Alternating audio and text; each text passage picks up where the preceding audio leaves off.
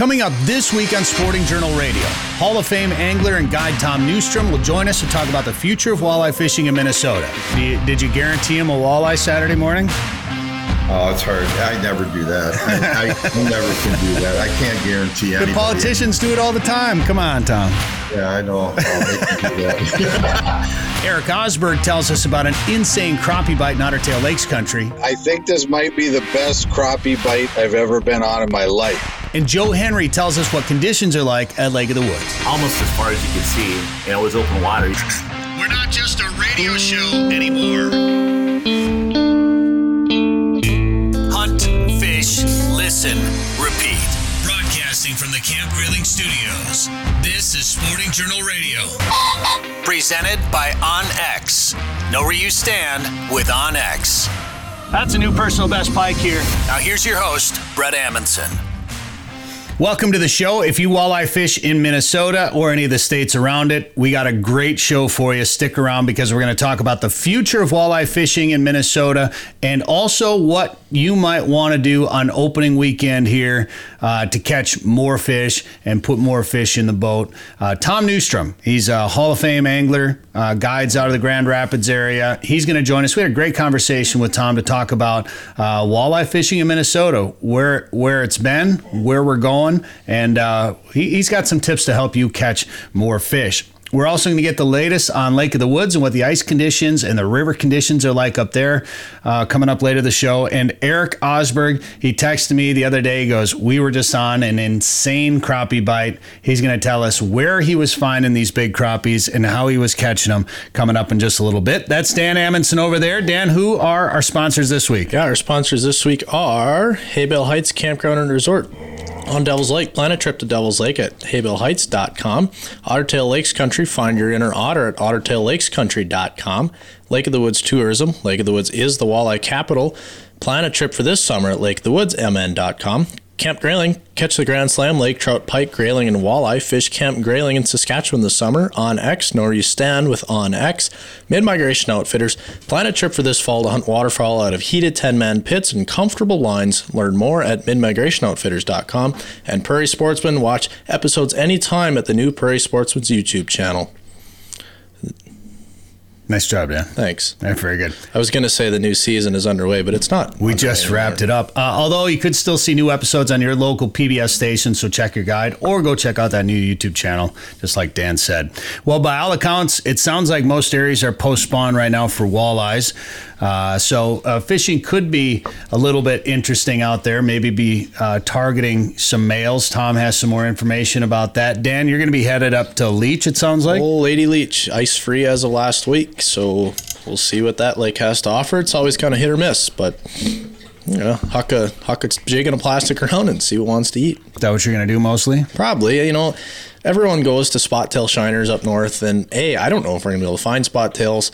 We'll see what bait shops have them, if any. But live bait's great. Live bait works, but I have more fun fishing plastics. I know you have found good success on them. You're starting to get into it more, and that's been something we've been doing on the river for a long time now, and now we're realizing why wouldn't it work on lakes, and it does. And you don't get your fingers cold digging into the bait well, and you don't have to pay $8 for a dozen shiners. You pay like $4 for 8 plastics. That lasts you like 3 years, and you catch a bunch of fish. Yeah, I'm all about the plastics now, but I guarantee you I'm most likely going to have a bunch of minnows in my boat too, probably fatheads. It's a good safeguard. Yeah, for opener this weekend, but I'm liking the plastic game a lot more and more. I'm going to be on a local lake, and that's probably what we'll be doing is just dragging jigs, probably in shallower water from all accounts, maybe pitching jigs, maybe try to find some places to hit some pockets here and there, things like that. So I'm excited. It should be a state holiday. I know it's... I think it kind of is. Yeah, I guess it kind of is. I guess. Governor's Fishing Opener, of course, this weekend. Tom Newstrom is guiding the governor, so we're going to talk to Tom about his plans for taking Governor Walz out in just a little bit. I'm not done turkey hunting yet, and I know we talk about ticks and Lyme disease quite a bit on this show, but we feel like it's a pretty important topic, and we've got a great interview next week here on this show with Dr. Bill Rawls, who is a doctor who has Lyme disease, actually overcame Lyme disease, and he used some different remedies. So we're going to find out what he recommends to battle Lyme disease and what to look for, how to get it diagnosed. He answered a lot of questions. You know, we've tried to get a doctor on this show to talk about Lyme disease, and it's been real hard. So we look forward to having him on, talking from a medical perspective for somebody that's studied medicine and has been a practicing doctor for a long time. So he'll be on next week to talk about it. And I've been finding more and more ticks. I've been pulling so many ticks off of Tiny. So if you're out there in the grass, walking through the woods, if you're still turkey hunting, make sure you're using some sort of protective clothing, or maybe a permethrin wash with your clothes. We've been mentioning it the last couple of weeks. We went out and hunted down in Missouri and Nebraska in the new Sitka Equinox Guard system. Went down there with Corey Loeffler and hunted hard, crawling through the grass, through the woods. There were ticks all over. We had no ticks on us while we were wearing this clothing. It's not the cheapest, but it is it's good stuff. It works. Dan, you used it?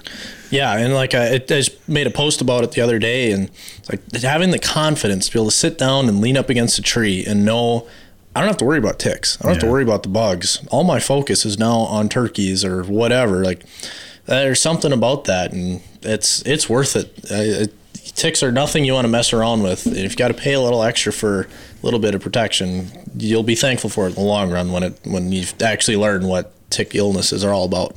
We're talking about your health and your health moving forward for the rest of your life, and it's an important prevention. And I mean, if I told you that you had to spend a little bit more money to stay healthy for the rest of your life, I mean, I know some of my buddies I wouldn't care. I wouldn't care about that, but most of you probably would. And this stuff is worth. In fact, I got into turkey hunting. I think this week, 10 years ago, this week, I shot my first turkey. I didn't grow up turkey hunting. Got into it, really enjoyed it. Congratulations. Yes, thank you very much.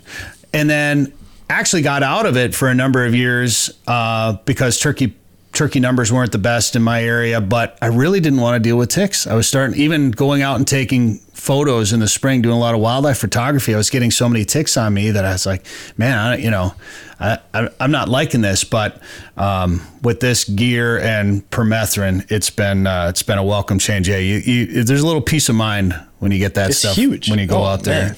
And do it. Happy birthday, Dan, by the way. Yeah, thank you. Thanks, appreciate it. Celebrated a birthday this week and shot your turkey this week. Sure did. How'd that go? Yeah, I was telling you off air, it was as far as turkey hunts go, it was kind of boring.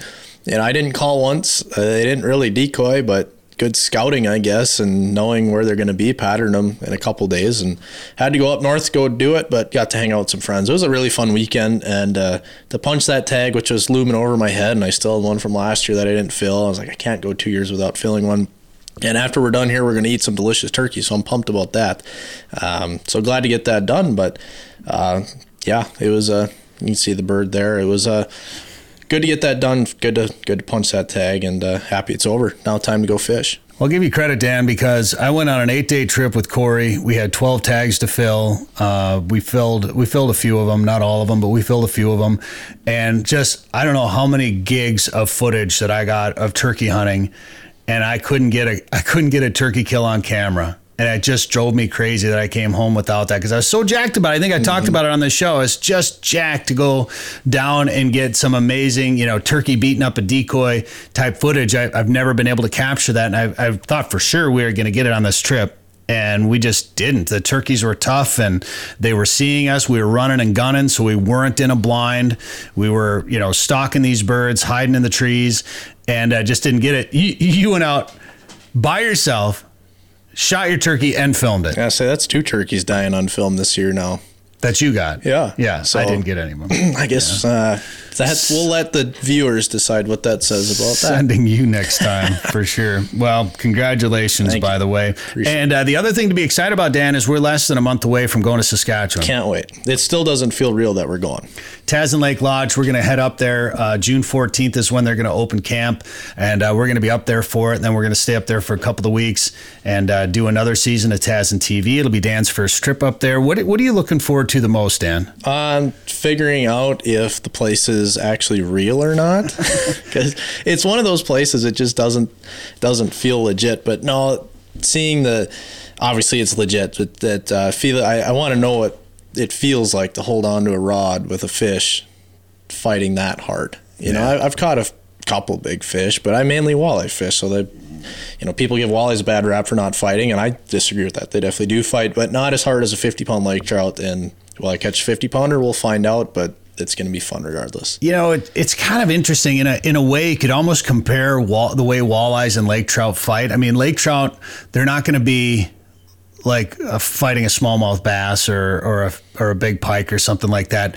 They're so muscular and they're so strong, and they head for the bottom, and they just try to basically rip the rod out of your hands like this. You'll be kind of holding on for dear life like this, and it's just some people have kind of compared it to fishing in the ocean for big fish, whether it be halibut or something like that. But it becomes a kind of a battle of the wills to some extent. And there's definitely some fun moments to it. They'll peel line, they'll roll. The smaller ones will get up near the surface and start spinning around. And, we don't even like catching the small ones, because it's just why would you? It's just a pain. You have what you have, yeah. But the pike fishing too is world class up there, and I caught a 50-inch pike up there last year when I was up there, and we had a client catch a lake trout in 2019. The last year we had guests up there that was about 72 pounds. So it's gonna be a special place, and we'll be filming up there. And there are still some openings. If you want to come up, you might even get on Tazen TV. You can watch that now on the Tazen Lake Lodge YouTube channel. Find out more at TazenLake.com. All right, when we come back, Hall of Fame angler Tom Newstrom will join us. Devil's Lake is legendary, and this summer has been legendary for walleyes. Don't miss out. Call Haybale Heights Campground and Resort today to book one of their modern cabins on East Bay. The cabins are furnished with a full bathroom, kitchen, and all the amenities like high-speed internet, and are clean following CDC guidelines. Staying at Haybale Heights gives you full access to a private boat launch, fish cleaning station, and beach area. Learn more at haybaleheights.com. That's haybaleheights.com. Plan your trip to legendary Devil's Lake today. Well, the annual holiday known as the fishing opener here in Minnesota is back once again. And the governor's fishing opener is it back? Is it kind of back? We're going to talk about that a little bit and just talk about the Minnesota fishing opener and fishing in general in Minnesota, too, with somebody who's been a part of it in this state for a long time. Tom Newstrom, Minnesota Fishing Connections, MN Fishing Connections. He's a guide out of Grand Rapids. He guides on more than 35 lakes and spends a lot of time on a lot of different committees and advisory councils and DNR Roundtable and MinFish. So I got probably a lot of questions for you, Tom. So I appreciate you giving us some time here today. Oh, terrific, Brett. It's always good to share with people and the listeners, a little bit about stuff that we do. And, you don't always read about it in the paper, and you don't always hear about it on TV or whatever. But, the public has a right to listen to some of the things that we provide and help to get accomplished. Honestly, on a side note, I think that's one of the biggest struggles that I see in the outdoor industry, particularly in a state like Minnesota, where the outdoors are so important to not only the residents of the state, but the non-residents that come here, the economic impact, the tourism impact that fishing in particular, but also hunting, has on this state. Yet, I feel like the majority of media outlets don't give it ample time to explain some of the things that's going on. It's almost like a throwaway for them. More and more newspapers have gotten rid of their outdoor writers. There's a couple left in the state. I do this outdoor show. I know you do some outdoor radio. I feel like sometimes it's hard. I would hit up a lot of radio stations and be like, hey, I've got this little outdoor radio show. I've been in radio for a long time. I build it so it's a no-brainer for you to carry. It's simple. It's free. And they're like, well, we got this other outdoor show. I'm like, yeah, fantastic. Let's have two of them.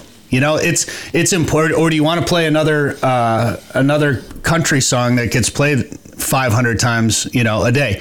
I feel like it's sometimes hard to get outdoor messaging out to the people that hunt and fish around here. So I think that's one of the reasons I really like MnFish, because I think we need an organization like that that stands up for outdoorsmen or anglers in this case for the state to help get some of those messages out. So anyway, just a little side rant for you there here on the show to get started, because I think there's so many people that like to hunt and fish, yet sometimes it's hard to find that content unless you go to YouTube or something like that.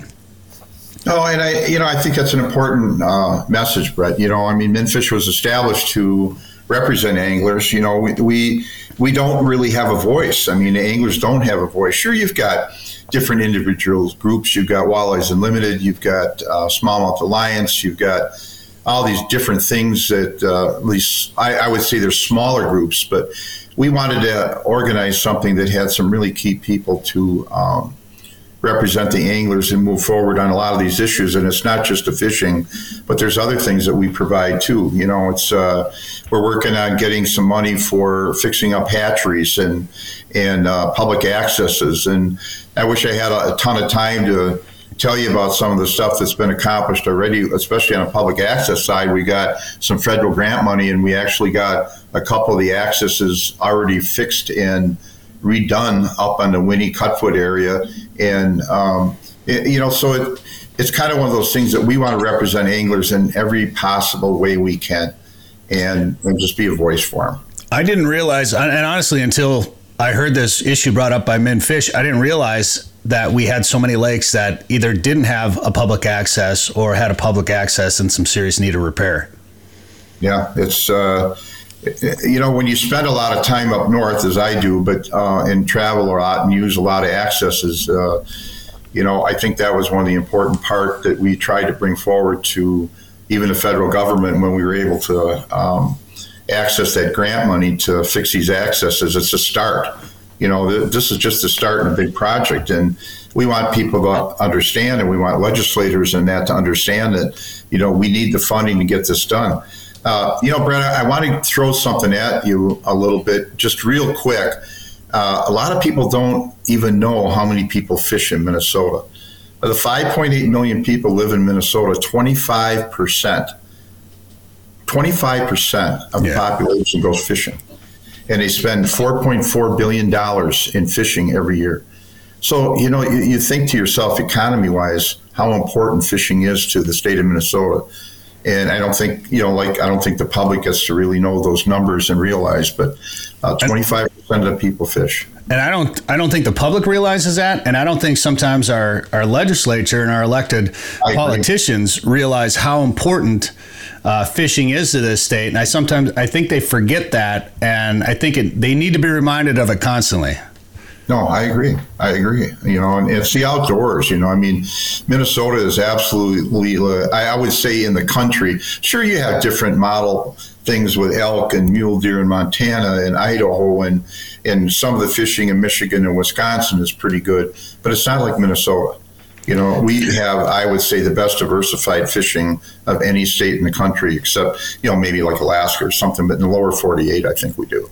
So I've done quite a bit of traveling, usually for hunting trips, but I've gone to a number of different states where they either don't have hardly any lakes at all, or the lakes that they do have are a lot of private lakes, or they're pay to play, or there's no public access for them. People in Minnesota sometimes also, and this goes to the anglers, they don't always realize how good they've got it here.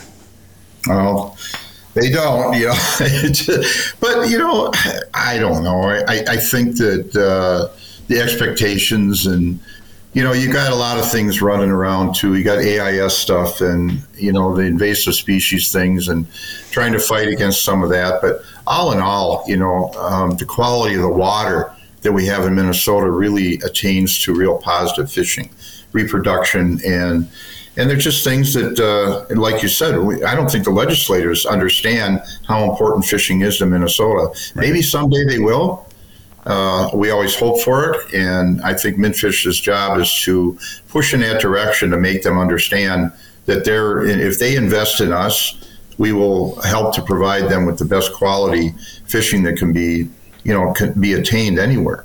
And I think we have grid fishing, but I think there's more work to be done, and hopefully we at MnFish can help to attain that and get it done. Well, clean water is such an important issue, and it's something that even people that don't fish should be concerned about, because it affects everybody. And you brought up reproduction, and I wanted to ask you about that because two key points were brought up by MnFish in this summit last week, and that was public accesses and also stocking and more funding for the stocking programs in the state. And there's been numbers thrown around about 5% of the fish that get caught are stocked. Brad Parsons brought up the fact that stocking will be done where it makes sense. How important do you feel that the stocking program is in Minnesota? And are there things that can be done to make it more successful, or is it always going to be a struggle for those stock fish?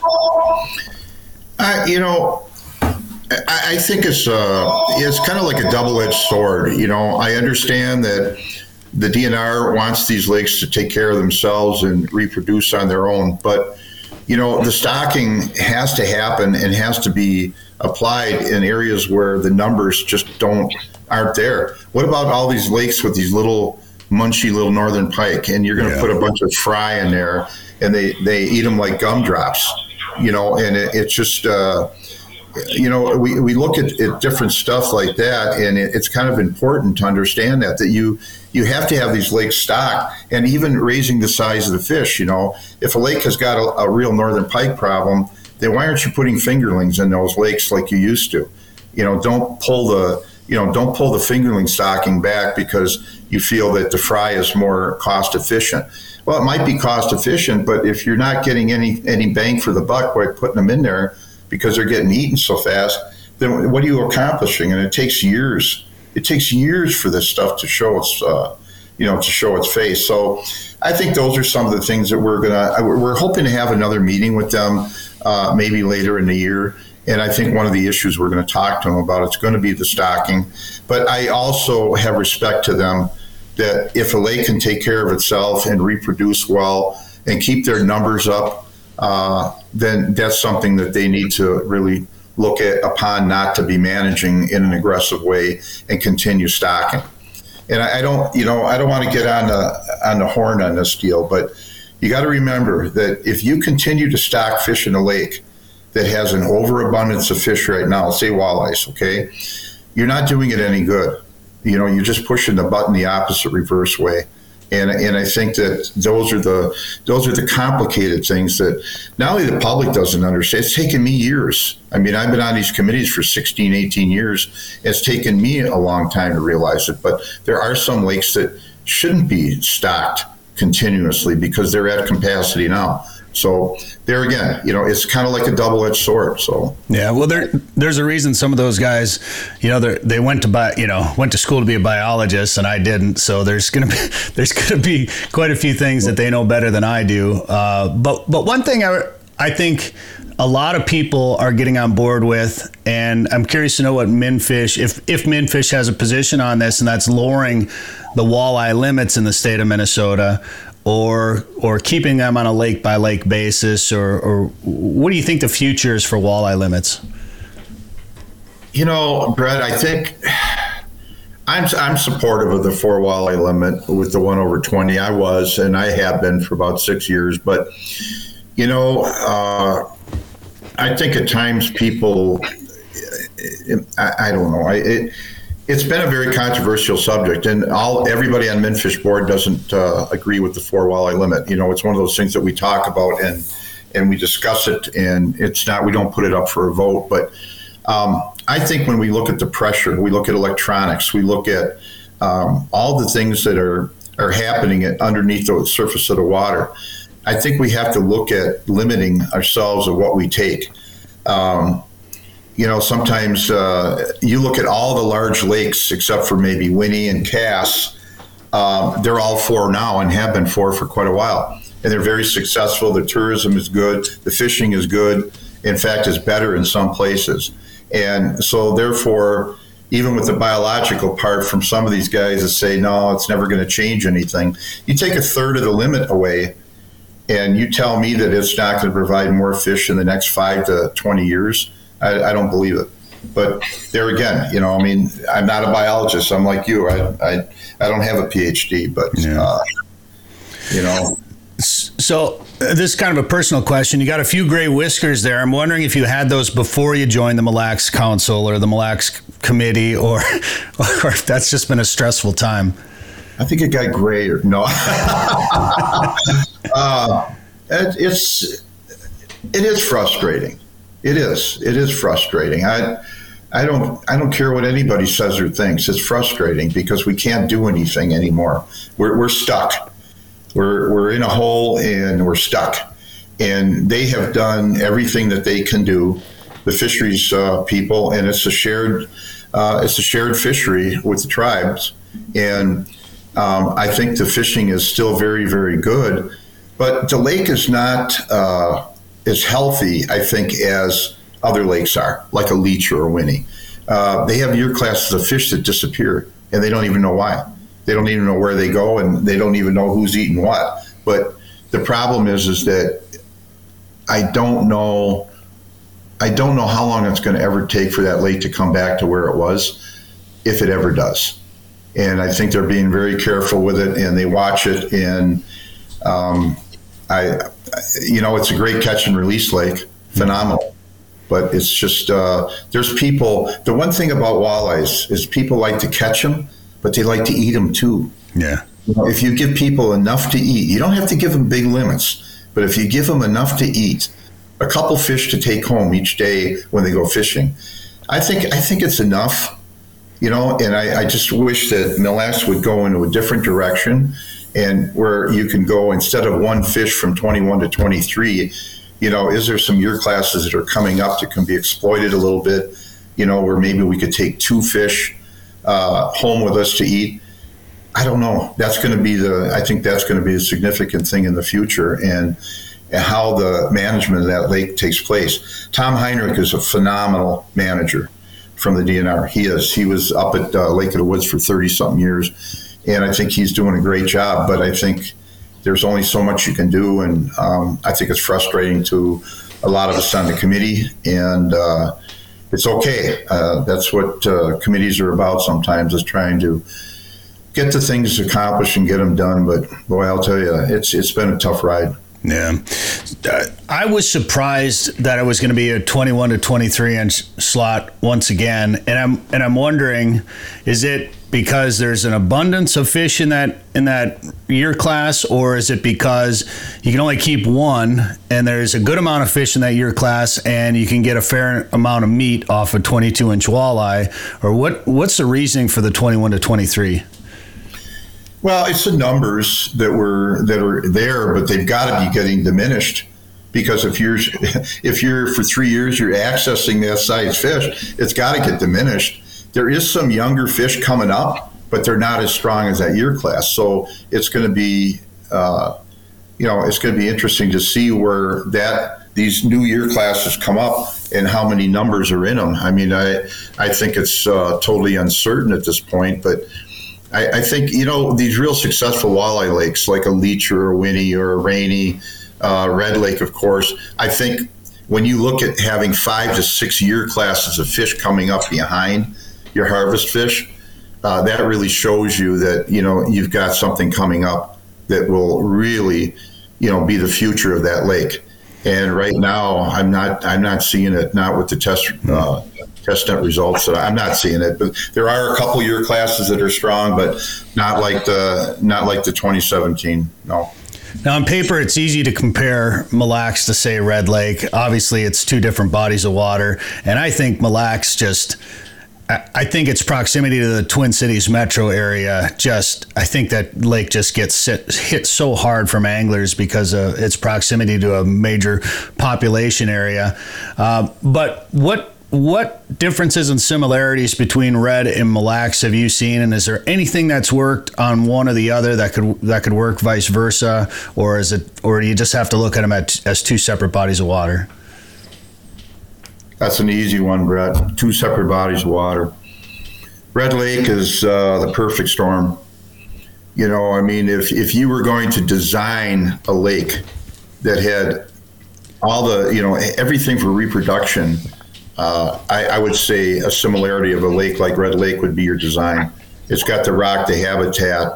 It's got all the spawning habitat, good reproduction, good food. They've got perch, shiners. They've got everything that a top-end walleye lake needs to reproduce fish on its own. Sure, was it stocked heavily, back when it got exploited? Yeah, but once it came back strong. And now you got 4 to 5 to 6 year classes of fish in there. So again, it's the perfect storm lake. Mille Lacs is different, more complex, a lot different, more species, more questions. How come the perch population isn't coming back? Well, I think they're getting eaten. More than anything, I think before they can get to be a bigger fish, I think they're getting eaten. But I don't. And that's my perception. And I think it's a more complex fishery. They're two different fisheries. Lake of the Woods benefited from that slot limit that they put in. I think that's one of the best things that could have happened to that lake. But I think Lake of the Woods gets the benefit too of having so much water up in Canada that it's in a different classification for walleye lakes in Minnesota. It's just an unbelievable fishery. But we're blessed with a number of great walleye lakes, thankfully, here in Minnesota. So you have a lot of options and a lot of different lakes to go to, as long as you can get on them. As long as there's a public access to get on them. There's a lot of places that you can go. How do you think it's going to look? We got some weird weather before the weekend here. Do you think these storms are going to throw the fishing off a little bit here for the opener? It could. It could. It depends. I don't know. I think that what is we as human beings? What do? We eat. We got to eat. To survive, we have to eat something. Maybe we don't eat as much one day over the other, but we have to eat. And wildlife's the same way, and fish are the same way. Sure, there's fronts and storms that come through that can really knock the fishing for a day or so, but I think it just limits their. It limits their feeding cycle, but they got to eat. And I think right now, I think with the fish either in the spawn or really in post-spawn on some of the lakes, I think that the fishing's still going to be good with the storm, even with the storms passing. It might be better Sunday, Monday rather than Saturday, but I still think Saturday is going to be pretty darn good. They're going to be shallow, and I'm excited about it. Now you're up in that Grand Rapids area, or Winnie, Leech, Cass. Where do you think we're at with the late spring when it comes to the spawn? And then how are the water levels? Are you guys pretty high up there? Yes. Yeah, we are. Yeah, we're high, and we need it. I'll tell you, when you talked about accessibility to lakes last summer and fall, it was brutal. I mean, there was a lot of lakes we couldn't get into. Now, if you got a boat, if you got an 18-foot boat or even 17 and bigger, it was tough. And I was so happy to see the snow this year, and we've got a lot of water right now. I would say Cutfoot, if I was guessing, is probably up about 16 to 18 inches over last fall, and that's pretty significant. And I'm just guessing when I looked at the water level, so it might be even a little higher than that. But it was so low last year, it made getting out on all our lakes in the area really tough. Well, the Governor's Fishing Opener is back. I guess it's been kind of a weird year. Obviously, there's some lingering COVID effects on planning and putting together an official opener. But now there's going to be some media invited and some things going on. And you're taking Governor Walz out. Did you guarantee him a walleye Saturday morning? Oh, it's hard. I never do that. I never can do that. I can't guarantee anybody. The politicians do it all the time. Come on, Tom. Yeah, I know. I have a great opportunity to get him bit, and it's like everything else. Fishing is exactly what it is. It's fishing. So the catching is a bonus, and I'm going to do everything in my power to get him bit. And I just hopefully we can get on a few fish and catch them. Sure. I mean, I think. I think it's a challenge to me. There's a little bit of pressure on me to do it, but you know what, when you're guiding for as many years as I've been guiding, you have pressure on a lot of your trips. And it's just, to me, I look at this as it's an important client. And my job is to give him the opportunity to catch a fish. That's my job as a guide. And leave everything else somewhere else. Yeah, that's my job. Well, I think that would be the hardest part for me, is just to make it just about fishing and not just have at least one little political card, in my back pocket that I want to, hey, maybe you should think about this, on Monday when you're in the office. But you make it about fishing, and you're in the National Freshwater Fishing Hall of Fame, the Minnesota Fishing Hall of Fame. I'm sure you can keep it just about fishing. I'm sure you've been a part of the Governor's Opener before. Have you taken politicians out or celebrities or some other high profile clients before? Oh yeah, many times. And I've never taken a governor fishing. I have to say, I think I did, but it was so long ago I forgot his name. But no, I've been involved in organizing more than just taking people fishing, with the governor's side. But I've taken a lot of athletes, pro athletes. Different high profile people. One of my favorite customers and it was a big time guy, and we fished together for many years, and he still calls me on the phone. But I think, when you look at all my clients, and I don't want it to sound corny, but all my clients are important to me. Every client, I don't care how they put their shoes on or their pants, everyone is important to me. I treat everybody the same, no matter who they are and who they come from or where they come from. And that's probably why I've been successful, is what I did, because my clients know that every one of them is special. Did any of them ever surprise you? Like, wow, this person knows how to catch fish. Yeah, some do. I mean, some will surprise you that they're better fishermen than you anticipated. But,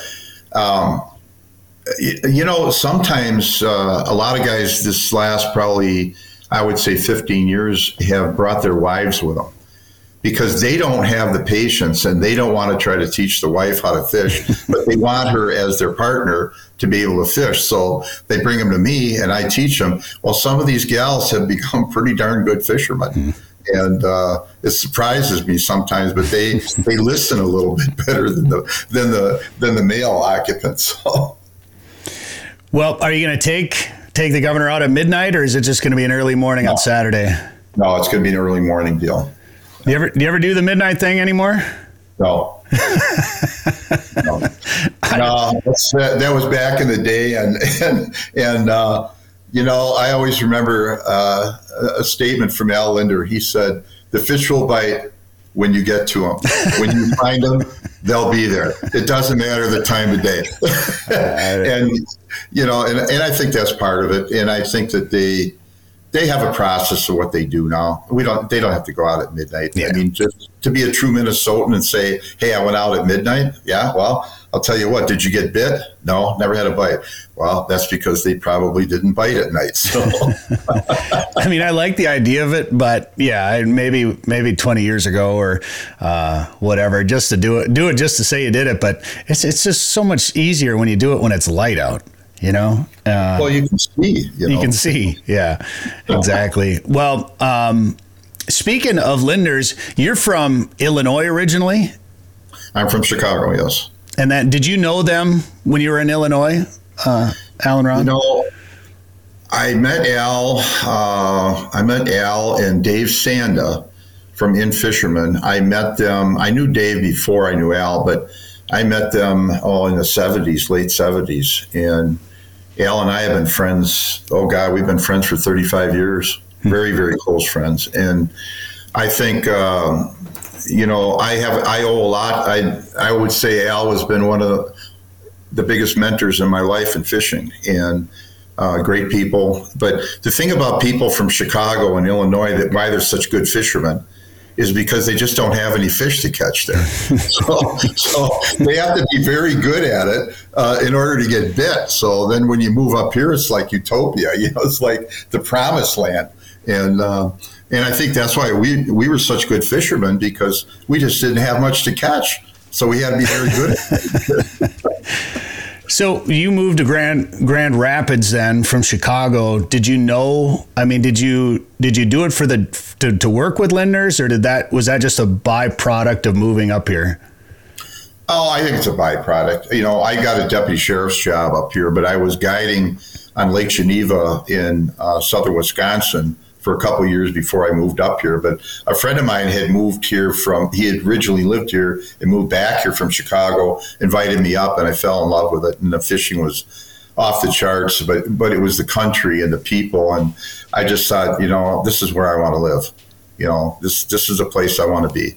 And I think that's what kind of drove me here. I took a year off and fished every day off I had, and I fished about a dozen lakes, learned them, and then I hung the shingle out and started guiding. I think it was in 1980, and it's been a run ever since. So you were in law enforcement. Did you do that in Chicago? Yes. Oof. Oh boy. How was that? Well, it was different. I can tell you that. I just I had a tough job there. I was a narcotics investigator. I worked some really tough jobs down there, and I think I got shot up pretty bad in 1971, and I recovered from that. And after that, I got promoted to investigator, and then after a few years doing that, it's just like in your mind, you want to go to somewhere where you feel comfortable, where you feel that you can make a difference. And I think my whole fishing career, even when it started, I never thought about that. But as time went on, I think that's who I am, is I've always wanted to make a difference in the fishing community. And I think it was taught to me very well by the Lindners, and I'm a byproduct of that. So it's been fun. I wouldn't trade places with anybody. I wouldn't. I love my life, and I love my job. We'll keep it on the fishing side. So for anybody else that's going to be heading out on Saturday morning, what advice would you give them? Well, I think the fish are going to be shallow on most of the lakes. I think at times we kind of throw it into a bag of tricks and say, oh yeah, you got to fish shallow. That's the only way you're going to get bit. Pay attention to your weather. If the water starts warming up too quick for you, then you need to drop off a little bit. You need to go out to that 14, even as deep as 20 feet. If they're done spawning, and they've been done spawning for 2 weeks or so, those fish are going to drop down. The males will stick around. But right now, I would say up where I'm going to probably be fishing 6 to 12 feet. Right along the areas of spawning, spots that I know that the fish have used for spawning. Even on the north end of Lake Winnie and the west side of Winnie, I would fish even as shallow as 4 feet up there, because you're going to be fishing mostly males. But I think on most of the lakes, in the whole northern region, I think, what did somebody teach me one time? Where are the fish? They're shallow, deep, or in between. I think I would start shallow. And if you're not getting bit, keep coming out a little bit, keep moving out, 4 to 5 to 6 feet at a crack. And eventually you're going to find them. And they're going to be active. They're going to be chewing. They want to eat. They've gone through the spawning ritual, or they're in the middle of it, and they do want to eat. But, if you're after a trophy fish, I would say another couple of weeks would probably be the best way to approach that. But, if you want to get bit, stay shallow. And then, like I say, if you're not getting bit, keep moving out a little bit. But, kind of look for rock and rubble.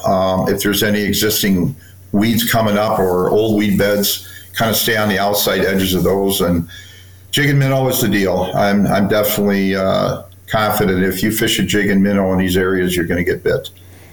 Can you fish a slip bobber and a leech? Water's a little cold right now. I would kind of stay away from that for another week or two for sure till it warms up. But I think trolling crankbaits at night, in the evening or early in the morning, I'm sure that'll work a little bit for you too. But jig and minnow is going to be that's my go-to bait right now. Well, I'm looking forward to putting a few in the live well. It's so hard because I love to eat fish and I love to eat walleye, but I'm also a big proponent of sustainability and protecting our resource. So it's always a conflicting message when I say I'm looking forward to a fish fry. But I think what you alluded to earlier is keeping a couple to eat. You don't have to keep limits. You don't have to go out there and get everybody's limit in the boat. I don't need to eat 4 fish. I can go back out and catch more if I want to eat some more. So I'm looking forward to having some fish and just having a good opener. I've been looking forward to this day for a long time. So I wish you well. Wish you good luck on Saturday. Good luck with the governor.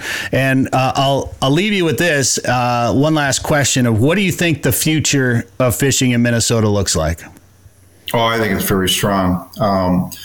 I think, when you get a group even like Minfish that's helping to keep things on track, but I think people are starting to get more interested on the future of fishing. Limits aren't the most important thing to them in the world. Is just exactly what you said, Brett. Keep enough to eat. Keep a few fish to eat.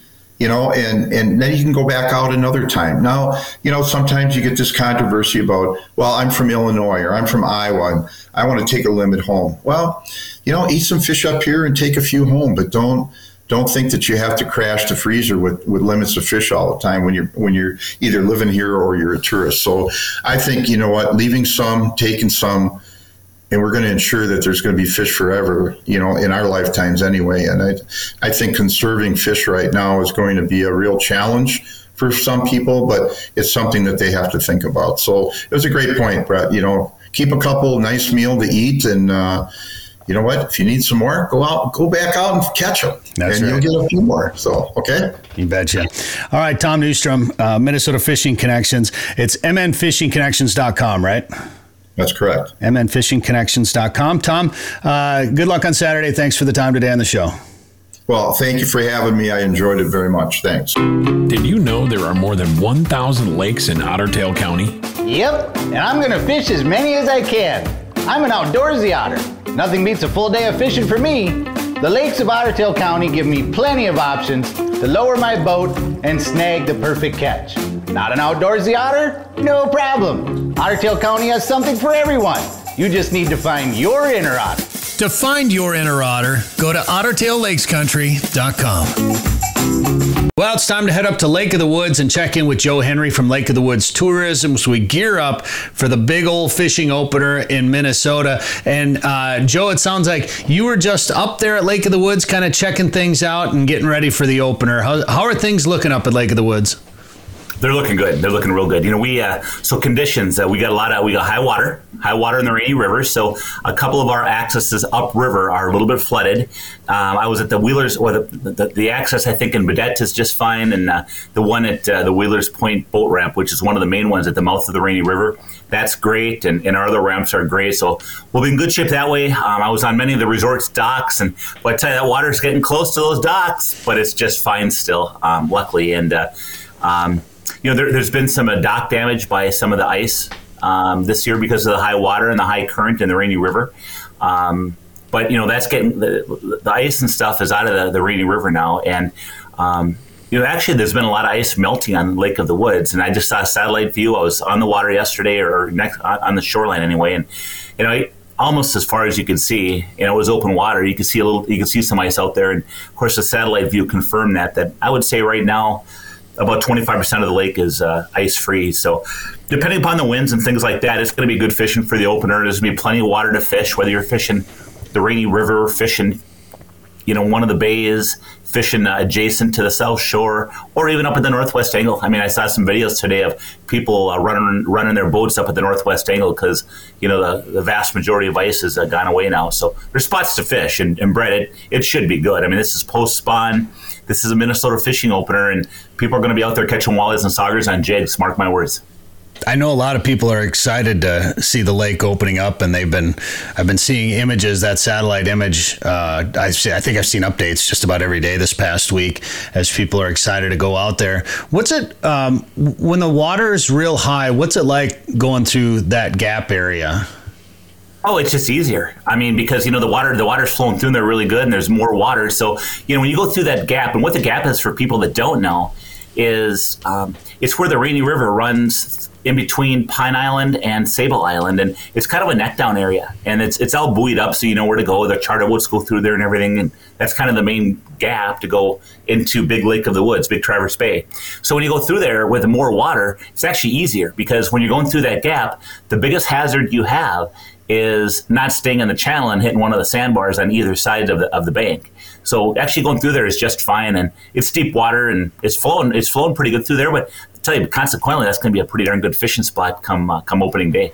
Oh boy, I bet it is, and probably all along that South Shore. I bet that'll be pretty good. Now the whole lake. I should tell you too that another thing that's kind of interesting is the northern pike fishing. I mean, Zipple Bay had their northern pike tournament this past weekend, and I'll tell you what, just to give you an idea what kind of pike fishing. Remember, pike fishing is open year round up on Lake of the Woods because we're border water, and those pike are still in bays. Even for the Minnesota Fishing Opener, there's going to be pike in those bays. And out of that Zipple Bay tournament, they caught 27 pike over 40 inches. Now, a 40-inch pike is a world-class pike, and they got 27 of them, and many, many pike just below 40 inches. So there's also another nice opportunity, I think, for people. If you come up for the opener, hey, jump out on Friday and get in one of the bays and do a little trolling or casting, and kind of a fun deal. That's a Zipple Bay tournament? Is that basically open to all Lake of the Woods waters? No, it's open to Zipple Bay. Just Zipple Bay? Yep. Oh, wow. Yep. And they caught 27 over 40 just in Zipple Bay there.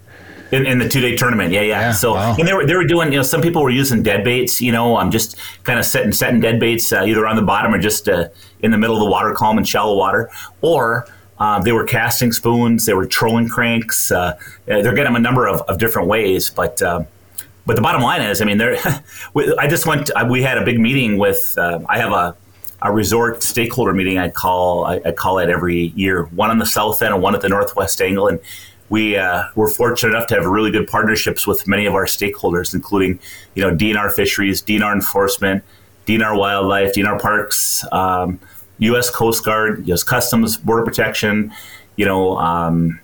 gosh, who am I forgetting? The sheriff. We've got some county commissioners that come. We've got some legislative folks that come. And you can see it's a whole big hodgepodge where everybody gets to hear everybody else. When we go up to the northwest angle, we include our friends from Canada, Canada Border Services, and the Canadian Consulate's office and things like that. So anyway, we had this meeting, and DNR Fisheries kind of gave a State of the Lake report.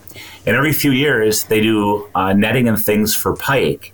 And they said that they want to have, gosh, if I remember the numbers correct, I think it's like, they want to have like 3% of the pike over 40 inches. And right now there's like 7 to 9% of the pike that are over 40 inches in their test netting. It's just some really good numbers. And it's funny because pike don't get much love other than March. March is when, everybody does tip-ups and such. But, in April right now, they get a little bit of attention. Other than that, people are catching pike by accident if they're walleye fishing or something. It's amazing. But, really, and I haven't done it enough, but I even think to myself in the summer, I'll talk to a buddy who knows the fishery pretty well. He's like, just for fun, we went trolling in one of the bays with crankbaits, and oh my gosh, did we catch the pike. What a fun day. Or if it's a below day, or you just want to mix it up or something, and I'll tell you, you'd be surprised. When you go on a milk run and go casting shorelines for pike and stuff, how you'll pick up walleyes, you'll pick up smallmouth. It's kind of a fun day. Yeah, absolutely. Well, my first 40-inch pike that I ever caught was on Lake of the Woods, and granted, it was the Canadian side, but it, same body of water, and I got kind of excited about that, and I want to make a summer trip to the Northwest Angle this year, and I want to do a little bit more fishing, a little different fishing that I've been normally doing up at Lake of the Woods. So might have to try to cast some windy points or cast some shorelines and chase some of those big pike around up there a little bit this year. I got to tell you too, Brett, back, probably 10 years ago now, when Rapala first introduced their scatter wrap, which is a crankbait with a rounded bill and it kicks off to the side and stuff. It's a good crank even today. We hosted what was called the Scatter Wrap Challenge, and we did a big media event, and all we could use was were scatter wraps. And oftentimes we were just doing shorelines and just casting shorelines. And what was amazing to me is, Lake of the Woods, it's 1 million acres of water if you include the Canadian and U.S. side together. It's got over 14,552 islands, and there's over 65,000 miles of shoreline. So when you start casting shorelines, it's amazing how many little nuances that you see that you never would have seen. underwater points, shelves, different kind of weeds, bays.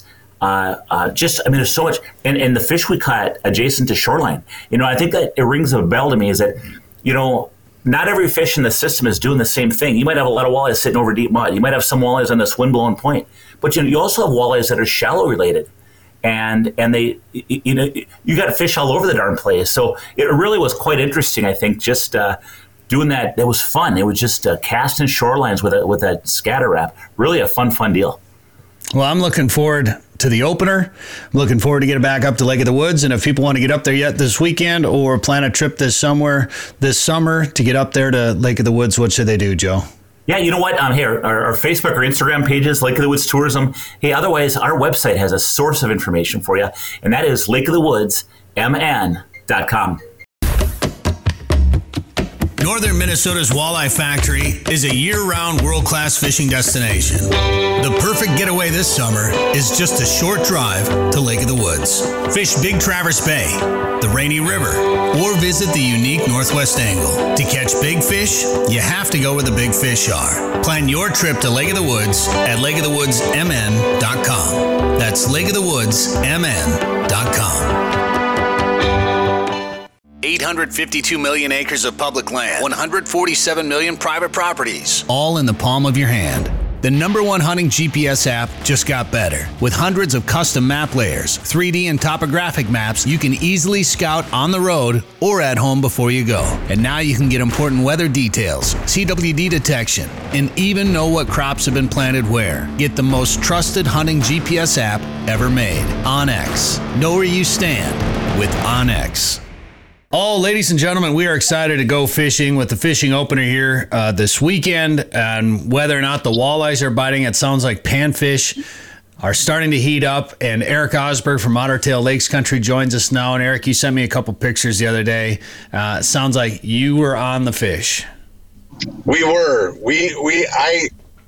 I turned to Willie at one point and said, I think this might be the best crappie bite I've ever been on in my life. And he didn't believe it. He was like, well, I don't know. I'm like, what? But it was, so we left the house at 6 p.m. and we got on the water about 6:30.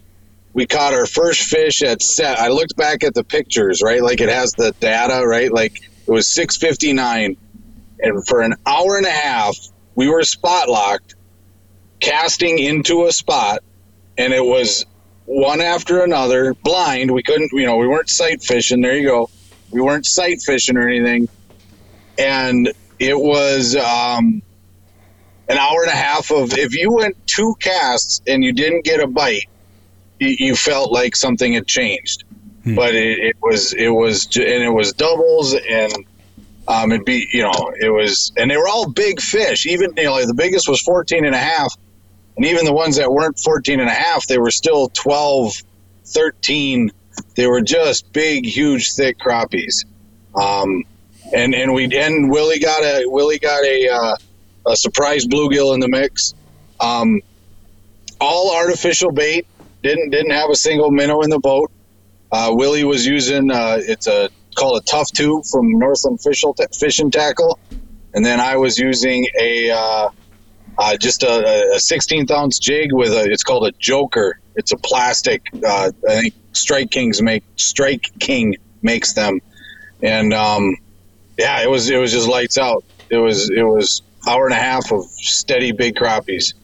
Dang, was it shallow? Did you say how deep it was? I didn't say. It was about 7 feet of water. So it wasn't way up shallow, and it wasn't. It was. What the fish were relating to is there was a river nearby, a river mouth, and we weren't like close to the river mouth. It was just, the river mouth was over there, but there was enough running water. There was a little bit of current in the lake, right? Like we had the spot lock, and if you looked in the water, it kind of looked like we were moving, but we weren't. We were just spot locked. So they were relating to, I think, the warm water. The for whatever reason, there was warmer water right there than there was other places, and so they were relating to that. 7 feet of water. Water temp was 52 to 55. and they were all. The crazy thing is they were all like. I asked at one point, I'm like, how many fish possibly could? Yeah, there's the video off of the old Instagram, and it was how many fish could possibly be in that area, and that's a big crappie. That's a big, huge crappie. So yeah, So it was a magical Tuesday night in Otter Tail County. When he reached for it, it almost looks like a largemouth when he thumbs it right there. Yeah. They were freakishly big. And again, it wasn't just the length. Their side, their shoulders, their sides. They were tall. You'd set the hook, and it didn't feel like you were crappie fishing after you set the hook. So it was a good time. Now, were you running slip bobbers, or were you just kind of dragging the jig back, or what were you doing with those jigs? So Willie was using a bobber, and I use a clip bobber. It's just an old school spring, whatever, right? Because you're really only setting the, we're in 7 feet of water, and then you set the depth at like 4 feet, and so that the reason I don't know why I do that is so I can take it on and off, and I don't have a bobber stop left on my line. But so Willie was using a float, a little clip spring bobber, and you could adjust it 3 feet down, 4 feet down. And then I was tossing that jig and letting it sink to the bottom. And there was many times where it never got to the bottom. And same with Willie's bobber, he would cast it and the bobber was laying on its side, and then it would start to go up, and then it would just go down into the water. It was just awesome. It was that fat, then we missed. I'll bet we missed, half as many fish as we caught, but it was kind of silly. Man, that's fun when you just time it just right. And I don't know, we got the big storms here. I don't know if sometimes they get fired up before a big storm like that, or if it just the water temp hit or whatever. They were just in that mood. That's fun when you hit it just right like that. And it'll be interesting to see for the walleye anglers this weekend what they're going to run into. For all the years that I've been going out on walleye opener, particularly on these Governor's openers, when we've been out and around and chasing different fish around on different bodies of water, I feel like almost every year the walleye opener turns into a crappie fishing day, which isn't bad, but sometimes it's the walleyes just aren't ready, or they're post spawn and a little tough to find, or it's cold. The weather isn't really cooperating. Right. Yeah. Well, the air temperatures look like they're going to be pretty high up there, right? Like, the air temp is going to be warm. 73. Yeah. So that should be fine. You never know until you put boots on the ground. So sorry, my kid is hopping. My daughter, Leah. Oh no! You're back. That's funny. Oh, you got a camera person now. Yeah, so you never know until you put boots on the ground, right? Like I'm going to go out at midnight and I'll do what I do, and I'll try to cover water with cranks and look shallow first, and then if they're not there, then I'll work my way out deeper. So you're going out at midnight? Yeah, well, and I'll probably go, I'll launch the boat at 10:30ish, and there's no rule against driving around and looking, right? Like, just I won't have a line in the water, but just to see, again, can I find warmer water? Like if you just drove around for an hour and it'll be dark, so you can't look at the water. But if you drove around and you looked to see if you could find where, there's a weed pile right here, or there's a whatever right here, or you know what I'm saying? Like recon, right? Like get some information, scouting. And then scouting, and then at midnight you drop the line in the water, and hopefully you figure something out. Well, I'll be honest. I guess last year, that was last year. I was at Dead Lake, right, when we were out there. Yep. up in your neck of the woods. Weather was beautiful. I mean, she was a little brisk in the morning, but it was dead calm, clear skies, and it ended up being a beautiful day out there. So I think I know Friday is looking pretty good for weather, and I think Saturday should be a pretty nice day too. Well, and the good news is we'll be back.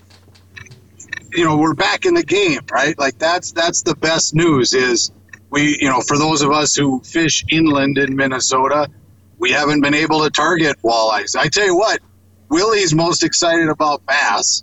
He's chomping at the bit. He's going to get up early. He's going to go out bass fishing. So if you're a catch and release bass person, don't forget that catch and release bass opens on Saturday as well. So the walleyes are the most popular, but sometimes, like you mentioned, they turn into crappie fishing trips. Well, they could turn into a bass fishing trip too. Did you time this so you could just give us a tour of downtown? Yeah, exactly. This is downtown Wadena. Right there is the Boondocks Cafe. They have really good breakfast. We could give you a tour of downtown Wadena. There's a brewery right up here called Drastic Measures. They also serve pizza. So this is downtown Wadena. That's great. Well, I was born not too far from there, down the highway over in Staples. But it's been a few years since I've been back there, so I might have to go back there, maybe have some food at Boondocks there, and then maybe stop over at the brewery afterwards. All right. And then we should go fishing. We should, and we should try to do that. I would like to get up there and try to chase some of those big crappies around before the bite ends. So let's talk off the air about make some plans and see if we can't get up there. So we'll get it done. Eric, if people want to learn more about Ottertail Lakes Country, what should they do? They can find their inner otter at ottertaillakescountry.com. Sporting Journal Radio is a division of Macaba LLC. If you've got a question, comment, or story idea for us, send us an email.